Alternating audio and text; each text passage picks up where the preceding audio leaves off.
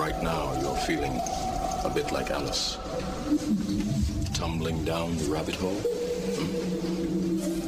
This is your last chance. After this, there is no turning back. You take the blue pill. The story ends. You wake up in your bed and believe whatever you want to believe. You take the red pill. You stay in Wonderland. And I show you how deep the rabbit hole goes. Deeper Down the Rabbit Hole. Now live. Tuesdays, 8 p.m. Eastern Standard Time on the Para X Radio Network.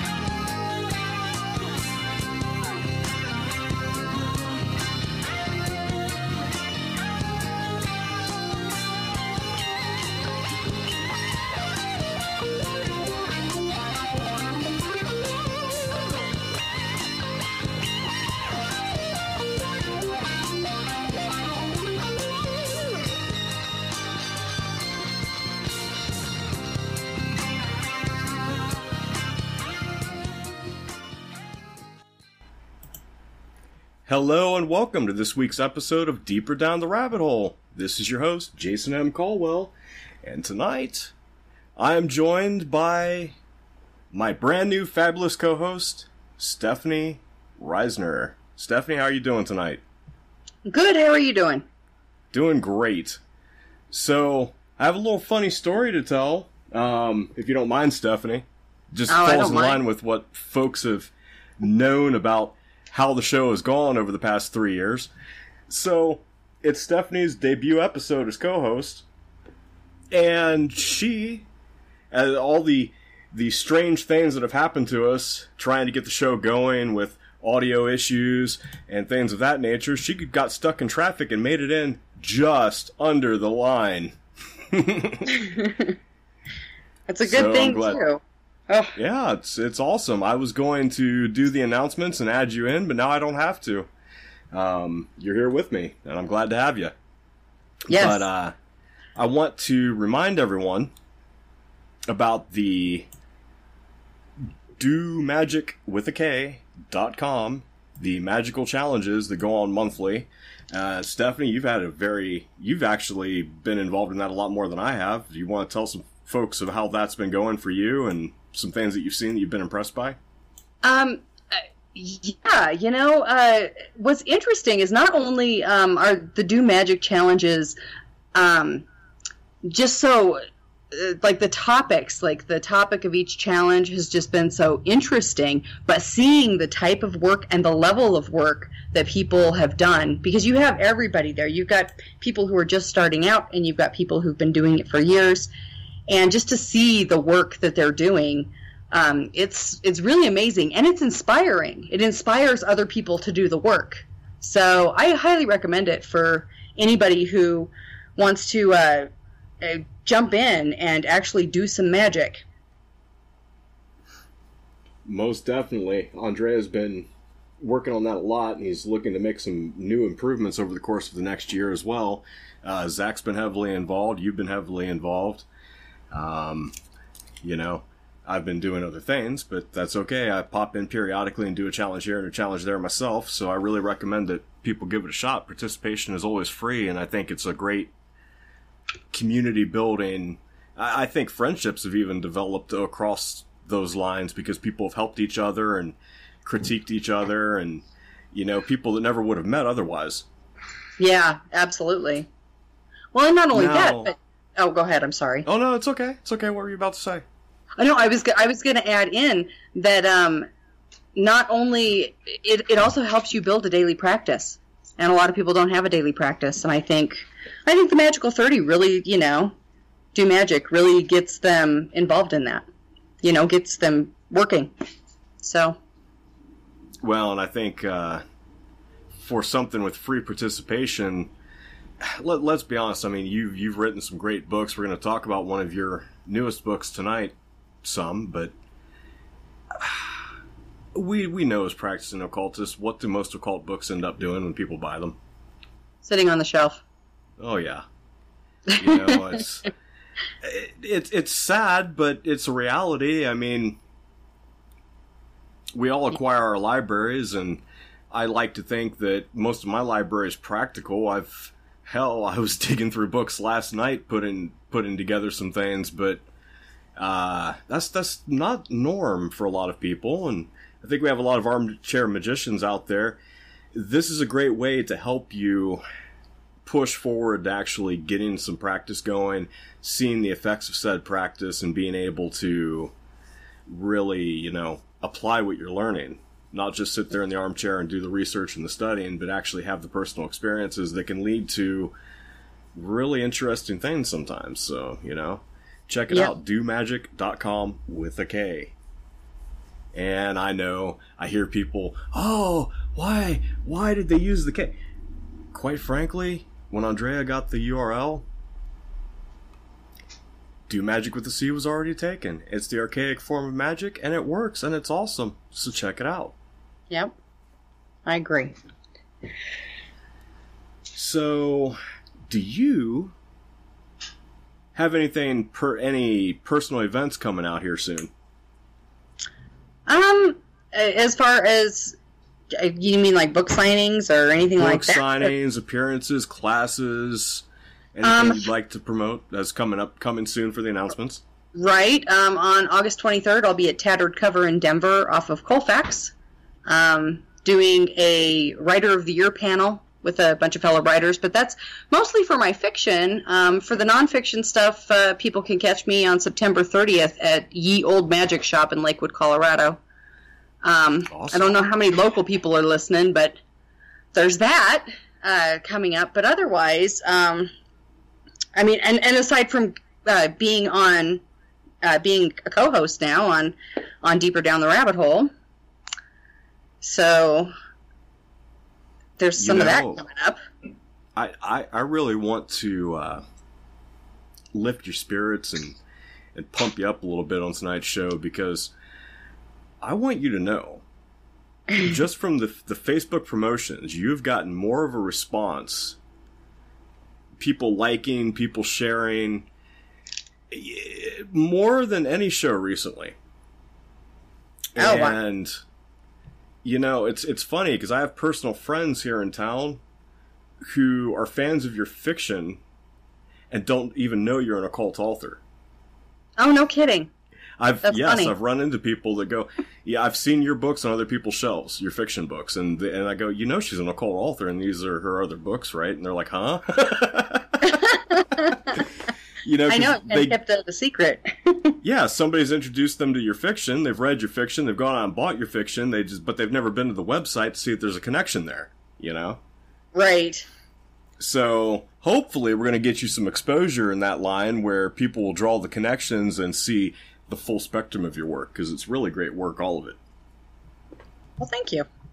I'm glad people think so, because, you know, when you're a writer, you tend to have a little bit of self-loathing going on. So it's always, you know, you're always super self-critical. But I'm like really excited that I'm going to be co-hosting like a one show a month or something with you. Although there will be 2 this month, won't there? Like at the end, yeah, because we'll have the show with Will. Yeah. Yeah, because we're hitting the very first day of the month, which means in 4 weeks, yes, you're going to probably hit the end of the month also. So that's kind of cool. Yeah, it is kind of cool. So I mean, this is going to be fun. It'll be nice to talk to like all sorts of different people, and you know, get to kind of see how they do their magic and talk about interesting topics like necromancy and maybe some of the darker stuff, and demons, of course. Always open to talking to demons. Daemons, yeah, and I think people are going to learn a lot from you about the difference. Well, the difference in perspective, we'll say. Yes. Hopefully. But, so, over the weekend I was taking a look at your book.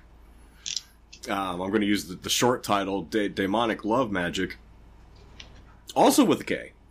Yes. I like the archaic form better. I don't know. I don't like it with just a regular C. Not only that, it distinguishes it from stage magic. So. Yes. And the Thelemites we have listening, I'm sure that they could give you a really nice, a very nice layout of why Crowley put the K in there and how it changes it Kabbalistically and No, I always have a horrible time with the word numerology, but it's interesting. There are actually very good reasons to use the K.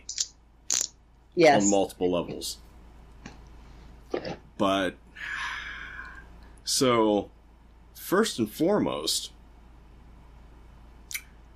we're using some controversial things here, because we're saying Daemon and we're saying love magic, and we're putting them together. So, two controversial topics right there off the rip. Mm-hmm. And I love how you started the book. You were talking about ethics with love magic. Or the lack thereof. Right. not from your side of things, but from, what are most people seeking that come to you historically looking to have love magic done? What they usually want is they have a specific person in mind that they want to work the magic on. They're like, Fred Smith. I want Fred Smith to fall in love with me and marry me and be the father of my children. And they have like this whole thing kind of set out in their heads. And it's kind of stalkery in a weird way, because then you find out more of the story because you start asking the questions and you find out that they've been rejected by this person. Fred Smith wanted nothing to do with her. I'm just using a fake name. That's not a real name. Right. So, and then you find out that, he rejected her for whatever reason. Or, sometimes I have guys coming to me after they've cheated on a woman and they want her back. And it's like, well, you cheated on her. Why would she take you back? And so they want you to basically directly affect the will of another person. And there are so many reasons. There are so many things wrong with that to me. When it comes to love magic, and of course, one of the biggest things is, do you really want to be with a person who doesn't want to be with you? That's probably my biggest question. And I always ask that of, people who come to me looking for, for me to do a love spell for them to fix all of their problems with their relationships. And I'm like, do you want someone to be with you who isn't going to want to be with you unless there's magic involved? Not only that, but with love magic, that's something that you kind of have to reinforce. You have to continually reinforce that. So when it wears off, and it will wear off, all that's going to be left is that person is not going to like you, and it's going to end up breaking up anyway. There's no such thing as like a permanent love magic, thank goodness. This is making me think of a personal story that I was told from a friend years ago, who he had someone in his family who had been given a ring as a gift from an admirer, and he accepted the gift. He ended up shortly after getting into a relationship with this woman, but he was continuously coming to my friend privately. He felt devoted to the relationship, but he just couldn't put his finger on it. Something just wasn't right. It wasn't historical of his relationships in the past. There were a lot of problems, a lot of conflicts, but he just didn't feel like he could leave. And my personal friend said, you know what? I want you to take that ring that she gave you. And there were some other implements involved, but whatever little magical ritual they did together, they ended up boiling that ring with herbs and some other things, doing some incantations, and then they threw it outside into the snow. Well, when they threw it outside into the snow, it broke. Split in half. Huh. Interesting. Well, yes. Now, one could argue there was an extreme temperature difference from the boiling water to the cold snow, but jewelry just doesn't tend to break like that normally. Right. Actual precious metals. But let's just say he was out of that relationship almost immediately afterwards. He felt like he had become himself again. And right. You mentioned in the book how love magic that's done to get a person Now, there's other types, of course. We'll get into that more later.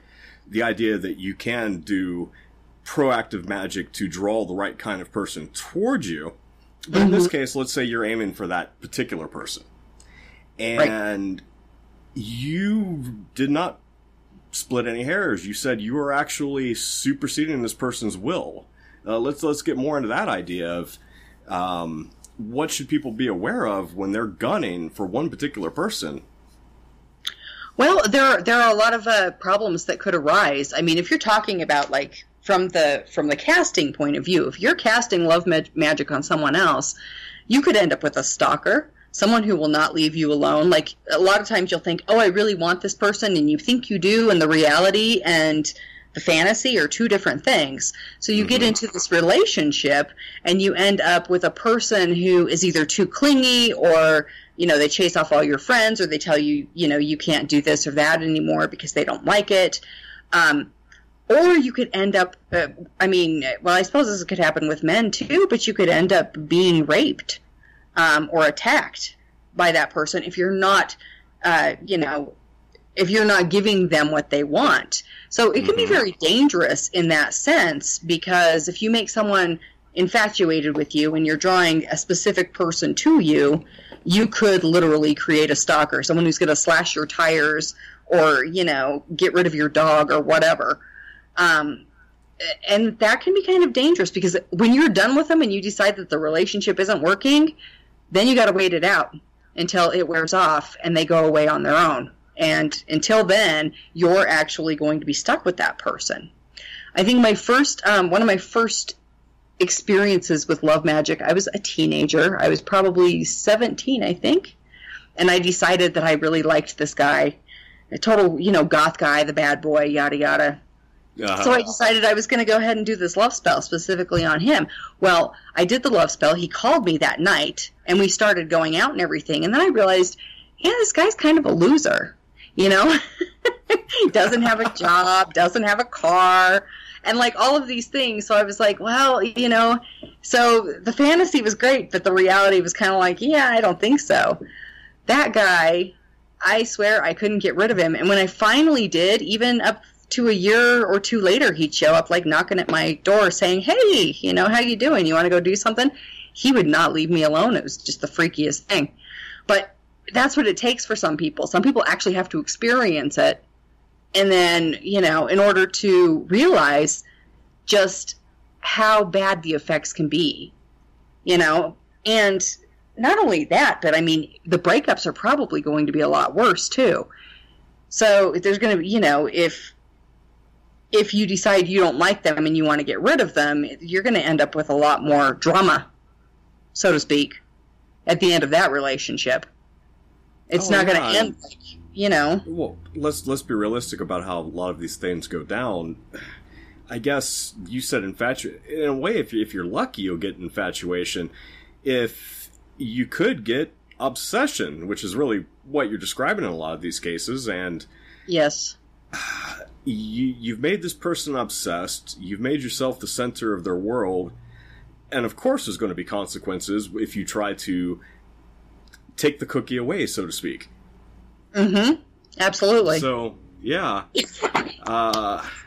It gets horribly complicated, because you really are working in baser instinct parts of the brain that are very hard for the rational mind to, you know, for the target's rational mind to keep control of. Yes. Oh, absolutely. Yes. So I don't think a lot of people think about that.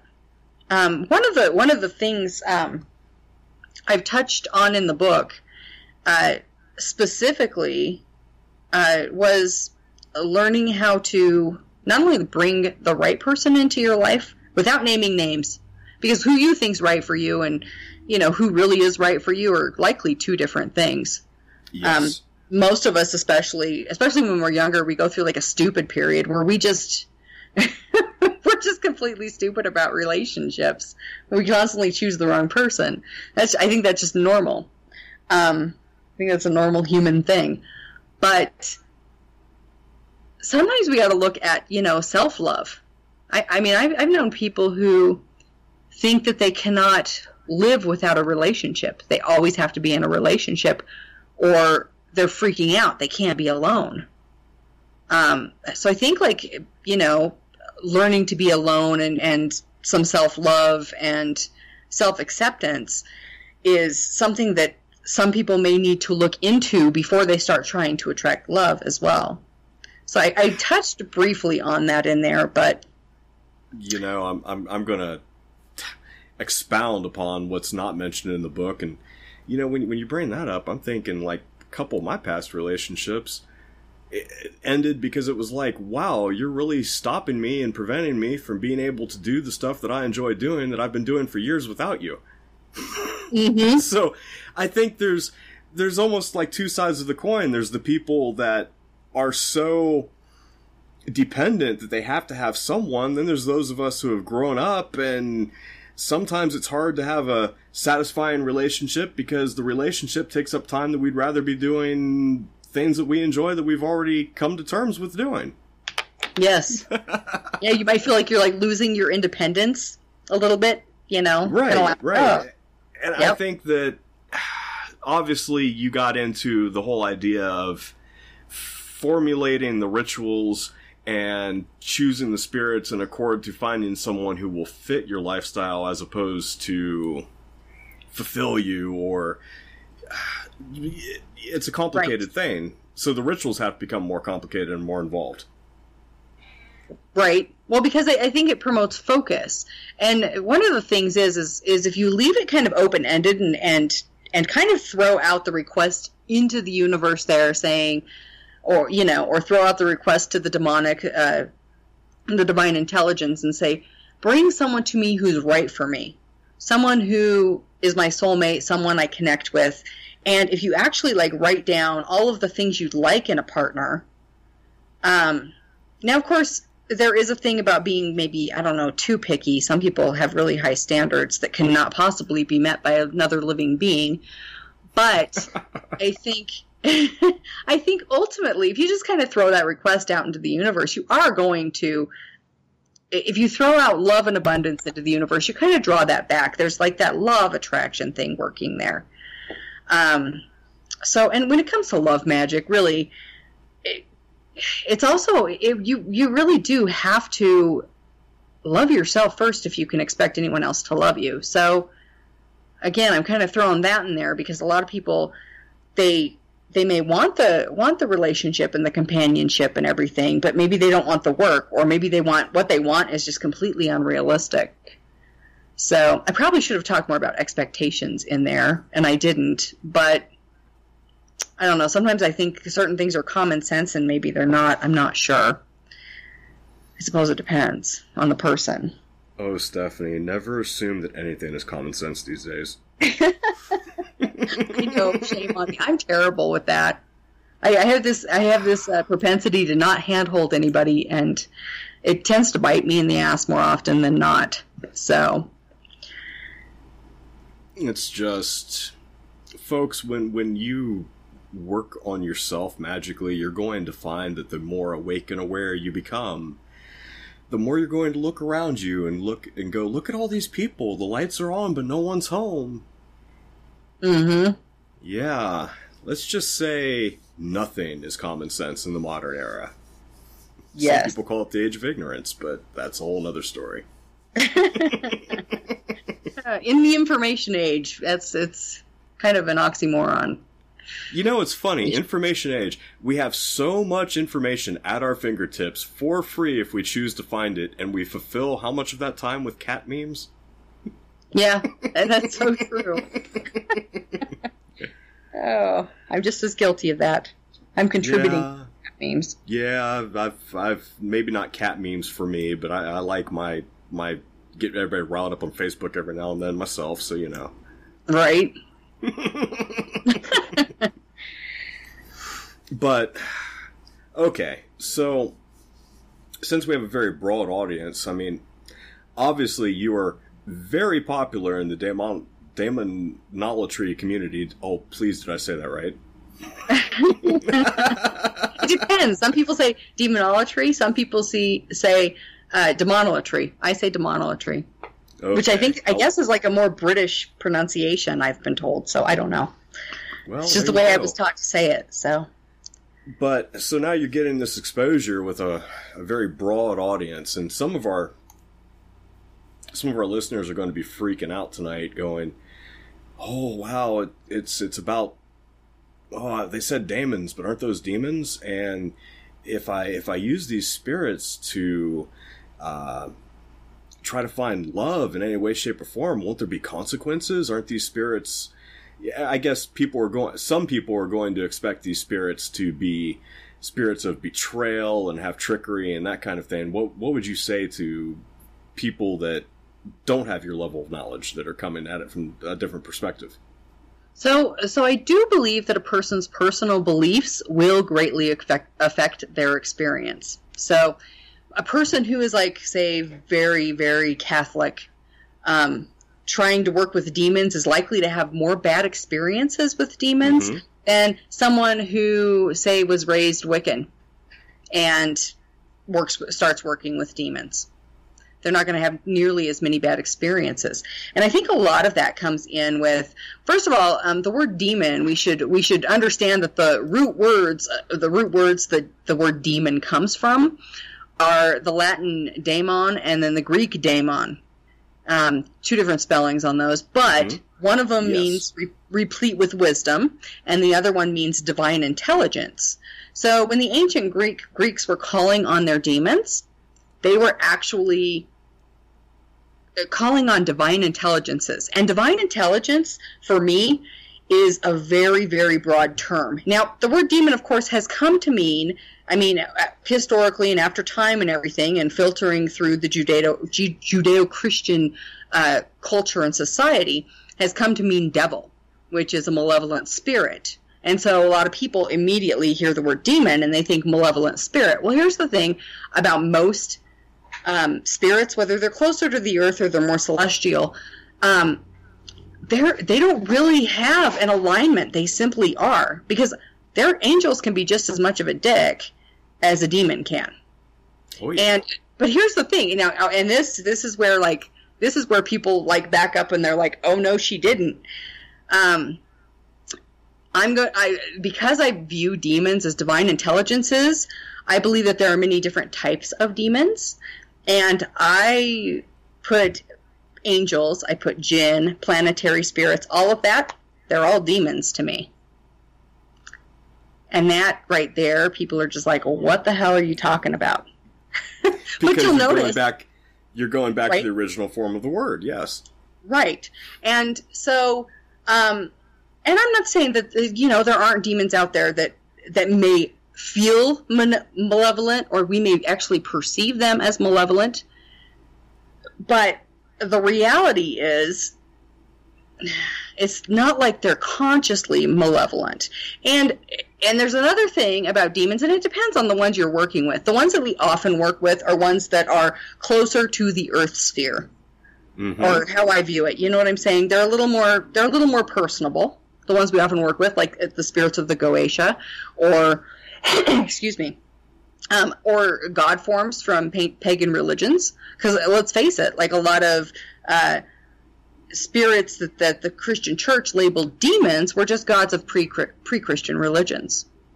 So, we're looking at like Ashtaroth, who was originally Astarte, Baal, that's ancient Semitic. So you have like all of these different... So you have basically all of these different god forms from different cultures being brought into these demonic hierarchies that a lot of people still work with today. We just don't work with them as, well, some people, I suppose, will work with them as like, evil or dark and scary, but I don't view them that way. I do view them as like spirits that have particular attributes that can help you to better yourself as a person and to help you gain things like, opportunities and love and, you know what I'm saying? Mm-hmm. So it's completely, so my viewpoint is not necessarily all that popular among pagans. I've always said that demonolators are like the redheaded stepchildren of the pagan world too, of the pagan and occult world, because,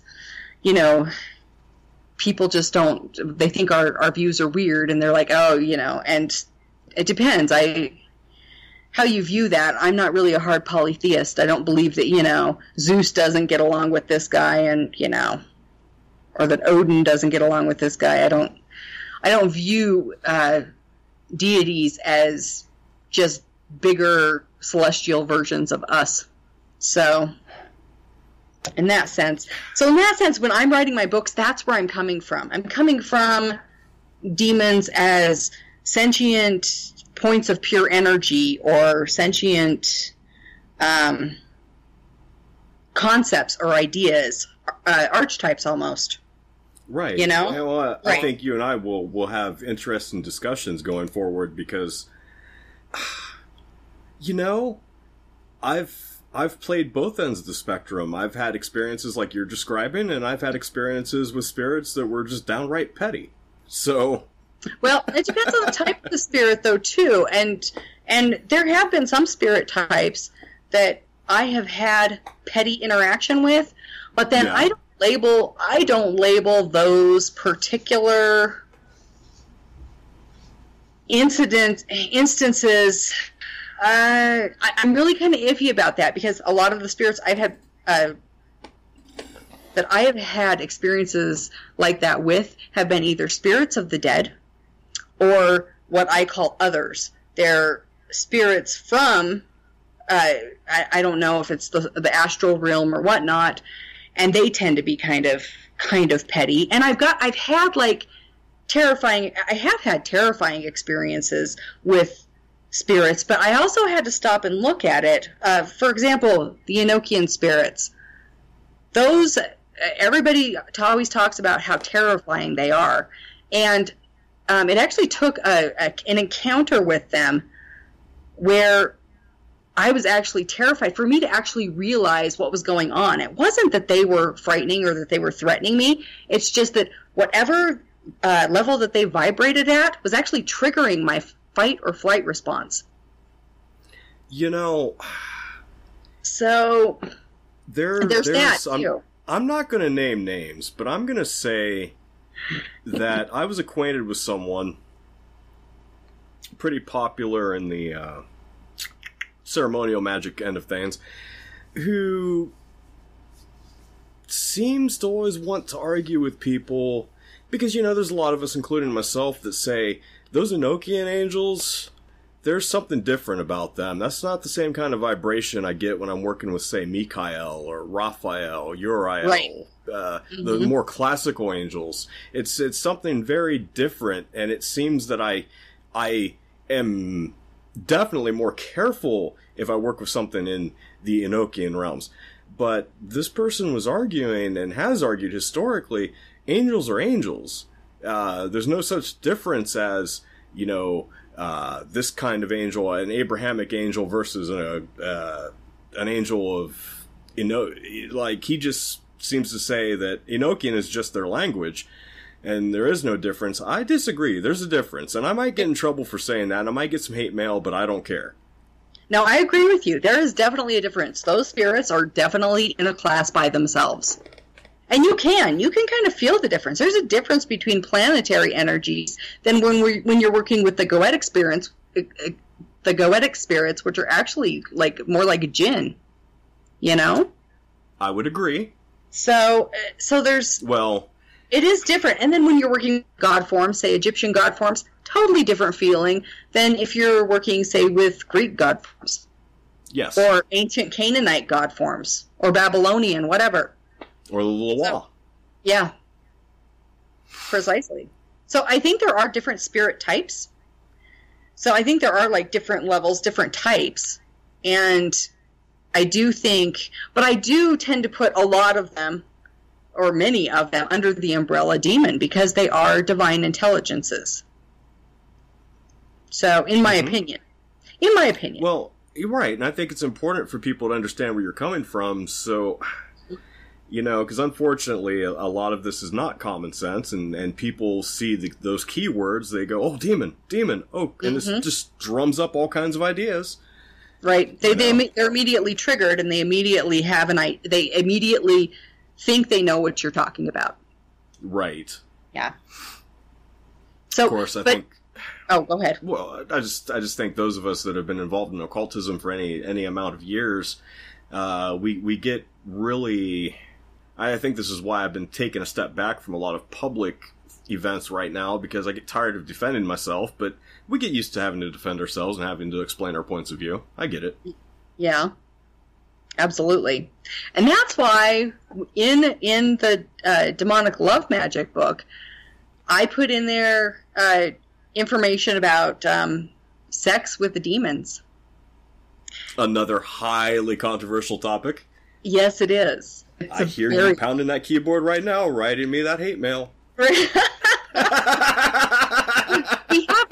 really have to bring this up if we're going to talk about working with demons. Because I mean, technically, you could work any type of love magic, sex magic, friendship magic, because the demonic love magic includes all of that. It includes all from friendship to love and just right on down the line, and how to break up relationships as well. But sex with it wouldn't be a complete book without talking about sex with demons. And even I have some pretty specific opinions about that I think are worthy of discussion. So, well, let's discuss what has come to your mind about your specific opinions. My specific opinions are that spirits from the other world have no need for physical pleasure. I don't believe that, and you hear about it all the time. People are like, oh, demon sex, yada, yada, yada. But I don't believe that it actually happens. And I will tell you why. Because for the better part of almost 30, no, I think it has actually been 30 years now, 31, 32, something like that. For the better part of 30 some odd years, I have been completely open to the experience of glorious demon sex. I am all for it. If there was a demon out there that wanted to have sex with me, you would think they would have kind of, gone there already. Even in my younger years, I was pretty damn good looking, okay? So I never had problems getting human partners, but not once have I ever been approached for any type of sexual intercourse with a demon or any type of spirit. So I do not, because of that experience, I seriously doubt anybody who tells me that they have had it, because I have been perfectly open to this for 30 some odd years already. Well, I haven't had that kind of experience. What I have had as a paranormal investigator for 20 years now is the every now and then, it's not very common as the Satanic Panic talk shows would have had you believe back in the day, but every now and then I would get approached by someone who claims to have been assaulted or is ongoing some kind of spiritual sexual attack. I guess that's the darker side of it. That's not the voluntary side, right? Right. Well, but go ahead. Go ahead. Sorry. Well, I have yet to have a personal conversation with someone who's making those claims. And disclaimer: I am not a healthcare professional. But I've lived life, and I've met many different kinds of people with varying mental capacities over my lifetime. And I have yet to meet someone who makes those claims who is not showing signs of something akin to schizophrenia. If that makes any sense. Yes. I have not met a stable person who's making those claims. And that's exactly it. I'm in the same boat with you, because I, for a lot of years, did paranormal investigations and stuff. And working with demons, obviously people come to me to talk about their experience of sex with demons as if it's like something that happens all the time. It's like, no, really, you're actually in the minority here. I do want to tell you about one experience, though, in particular. I had a woman contact me she was local even, and she was saying she was having these experiences of invisible hands sexually arousing her and bringing her to orgasm. And I'm like, I don't think that's possible. And so she was really upset, but then she went to the doctor and she found out she had a severe vitamin deficiency.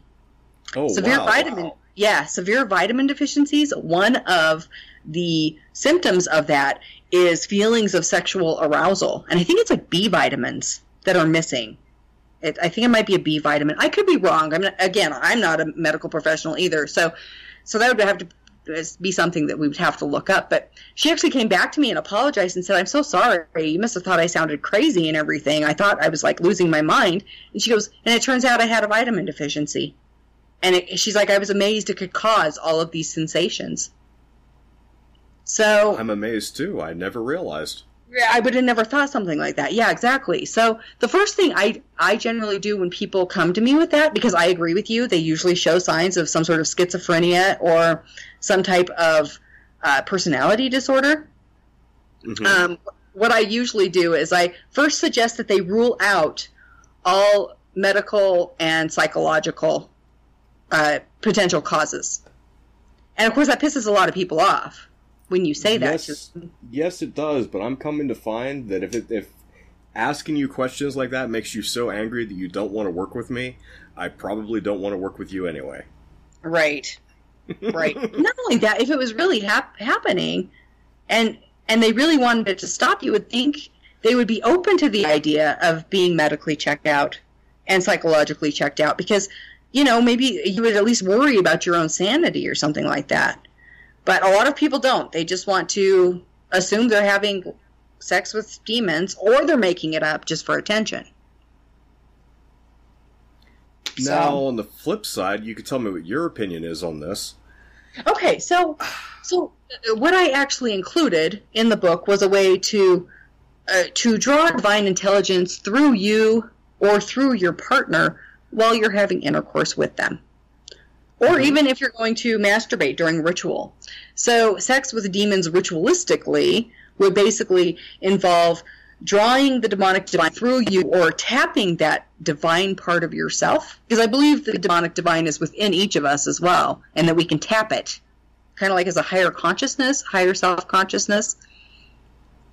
So the idea behind sex with demons in the book is actually to tap that force, either that demonic force externally or internally, and draw it through you or through your partner before intercourse.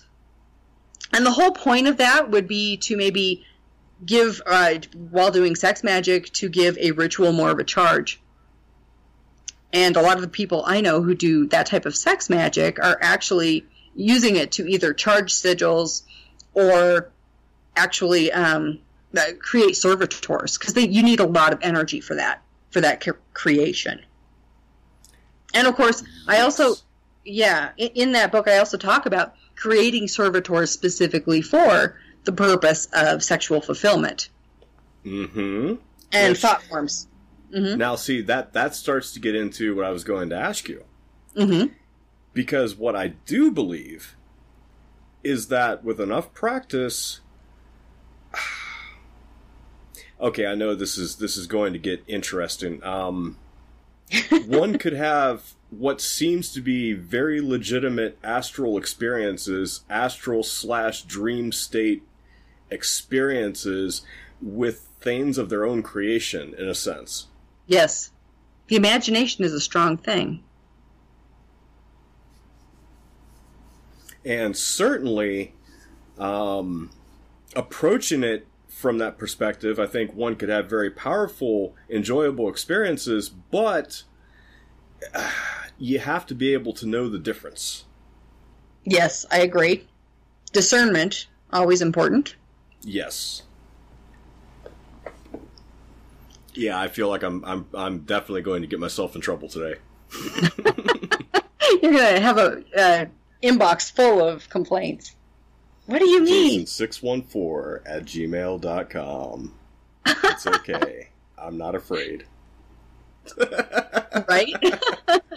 Well, and that is one of the things too. And the hardest part, I think, about learning discernment, because I try to talk to people about discernment. They're like, how do I know if it's a demon versus the spirit of the dead, or versus one of these maleficent others that you have running around? And it's like, well, that's kind of hard. That comes with experience. And not only that, but different mediums will be able to tell those different types of spirits apart in their own way. It's not like I could say, okay, so I get like if the spirit is malevolent, I get like a feeling like, yeah, okay, you need to get the hell out of here. I get that. Mm-hmm. That there's that feeling you get. That may not be the same thing for me as it is for someone else. You see what I'm saying? So it's really hard to try and teach somebody else discernment when you can only tell them what your experience is. I have tended to get an energetic illness that feels like an upset stomach, but sets a little bit too high to be the physical stomach, if that makes any sense. Oh, yeah, absolutely, that does. Putting it in layman's terms. Mm-hmm. But there's that. Yeah, because through consistent practices, you're going to feel things. Now, of course, all of our senses have a psychic equivalent. I've been in situations where I've smelled horrible smells, and that was a sign. But then, at the same time, something like a horrible smell may not be a bad sign. Could just be a sign that the spirit is present if you're calling upon certain types of spirits. Right. Yeah, absolutely. So yeah, I mean, I don't know. You got to really fine-tune that internal radar to kind of decide if a spirit is a friendly or not friendly. So then again, and we'll go back to those Enochian, my experience with the Enochian spirits. Some of them, depending on their vibration, are going to trigger something in you. They may trigger fear in you or trigger, excuse me, I don't know, a bad feeling or whatever, just because of their vibration. So that's where discernment can be hard. And then some of these people end up with like feeders on them. A lot of the times when I was doing investigations back in the day, because I always acted as the medium. That's what I would go in as. And a lot of like the nasty spirits were either dead that were tethered to this world for some reason, or they were just nasty feeders. And usually there was a portal close by that either had been opened and left open by people practicing who didn't know what the hell they were doing, or naturally occurring open portals. And of course, and then you add on top of that people who are psychically turbulent. If you ever notice like hauntings and poltergeist activity, and a lot of that always happens around an unstable hormonal person. Oftentimes. Here's an interesting, something you may not have run into yourself, but I did, and I found it very interesting. Have you ever had the experience of being around an elderly person going into a state of dementia where similar activity is beginning to occur? No. That is something I'm not experienced with.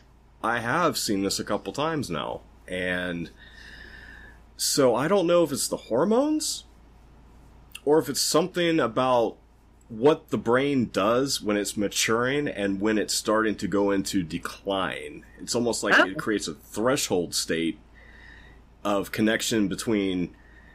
Some people equate psychic ability to the hypothalamus, to the pituitary gland, things of that nature. I don't know if the maturing of the brain and the degradation of the brain... I'm just getting a theory that it starts to trigger some kind of response. Huh. Well, no, yeah. that sounds like there might be something there. It's definitely consideration. You're definitely correct. I mean, for the longest time, I took the same theory that poltergeist activity had something to do with the hormonal changes that were going on in a person reaching maturity. Now the jury's out, but... I've also seen it happen, though, around people who have, like, bipolar disorder. Yes. Uh-huh. Bipolar and schizophrenia, where not only were they experiencing things, because, okay, they've hooked up people with schizophrenia and bipolar to machine, or EKGs and things of that nature, and when they say they're hearing voices, there's not necessarily, there's no difference in the brain pattern between them saying that they're hearing a voice and a person who's actually hearing a physical voice. Right. Makes things very interesting. But I've been around people where I myself have experienced knocking on walls, audible voices that were coming from other parts of the house, But at the same time, they were showing those signs, and I was somehow stepping into their world by being in proximity, if that makes any sense. Yes. Oh, no, I've had similar experiences, so yeah. I mean, I've had that too, but I've also had myself mentally checked. I mean, not saying, that you're mental or anything, but I think, there are certain people we can kind of step over into that on occasion. Well, let me put it to you this way. I have not had what you would call a classic psychological evaluation, but what I do have is the fact that is not my life on a normal, regular, everyday basis. Therefore, right, exactly. Yeah, it happens. That's true. Yeah, that's exactly it. It's not happening constantly like it is with people like that. Mm-hmm. So there's when you're talking about people who have a lot of that, there seems to be a lot of psychic disturbance around them. They're oftentimes kind of psychically disturbed themselves. A lot of times. So I see a lot of people filtering into the chat room over at ParaXRadioNetwork.com. I'm just going to throw it out there, folks. If anybody has any questions for Stephanie, I'd like to put them up in the chat room. I am watching, so I would be glad to pass them on to her. And here in 4 weeks, I'll get her into the chat room also so she could see what you're saying as you're saying it. But yeah, so wow, I think we've covered a lot of ground so far tonight. Yeah, that's true. I'm going to ask you a question because just my curiosity, my gears were grinding as I was reading the book earlier, and of course, early on you mentioned that the spells can overwrite someone else's will. Mm-hmm. On the flip side, let's go beyond the book and say, what recommendations would you give a person that feels they're under the influence of a love spell and they don't want to be? Okay, so I do believe that people who learn how to kind of mentally ward themselves can actually thwart magical takeover, so to speak, of their own willpower.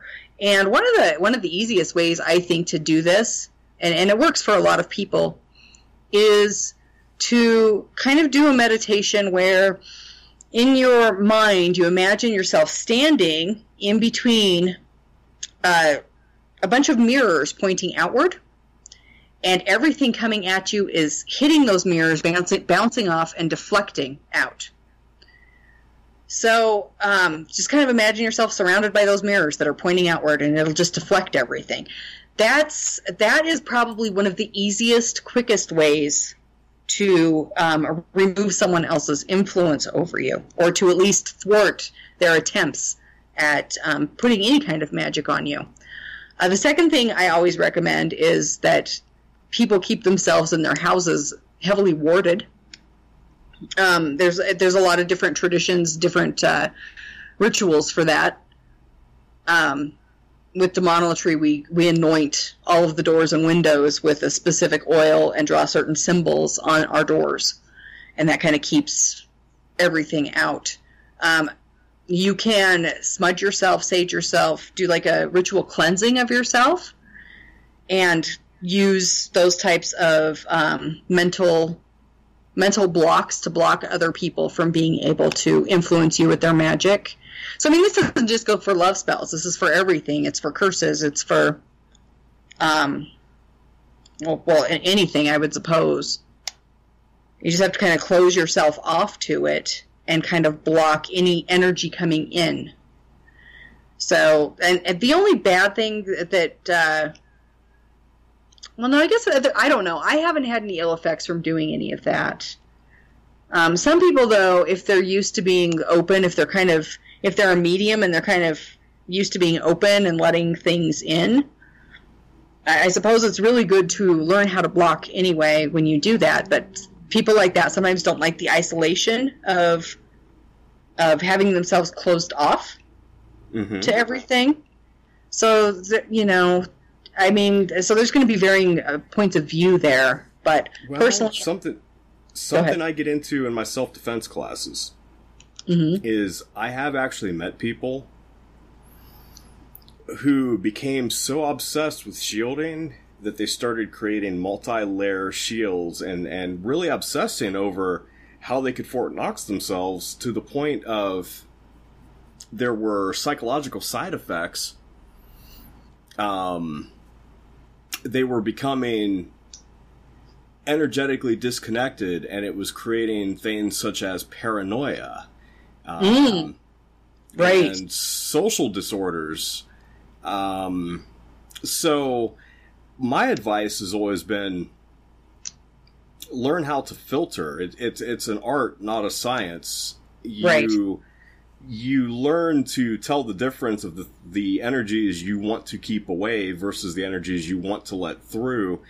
And as you learn the difference and you work that into your shielding, it becomes more of a filter than a hard encasing. Right, that's true. So it's like moderation in all things. Not too much, not too little. You got to kind of keep it at a happy medium.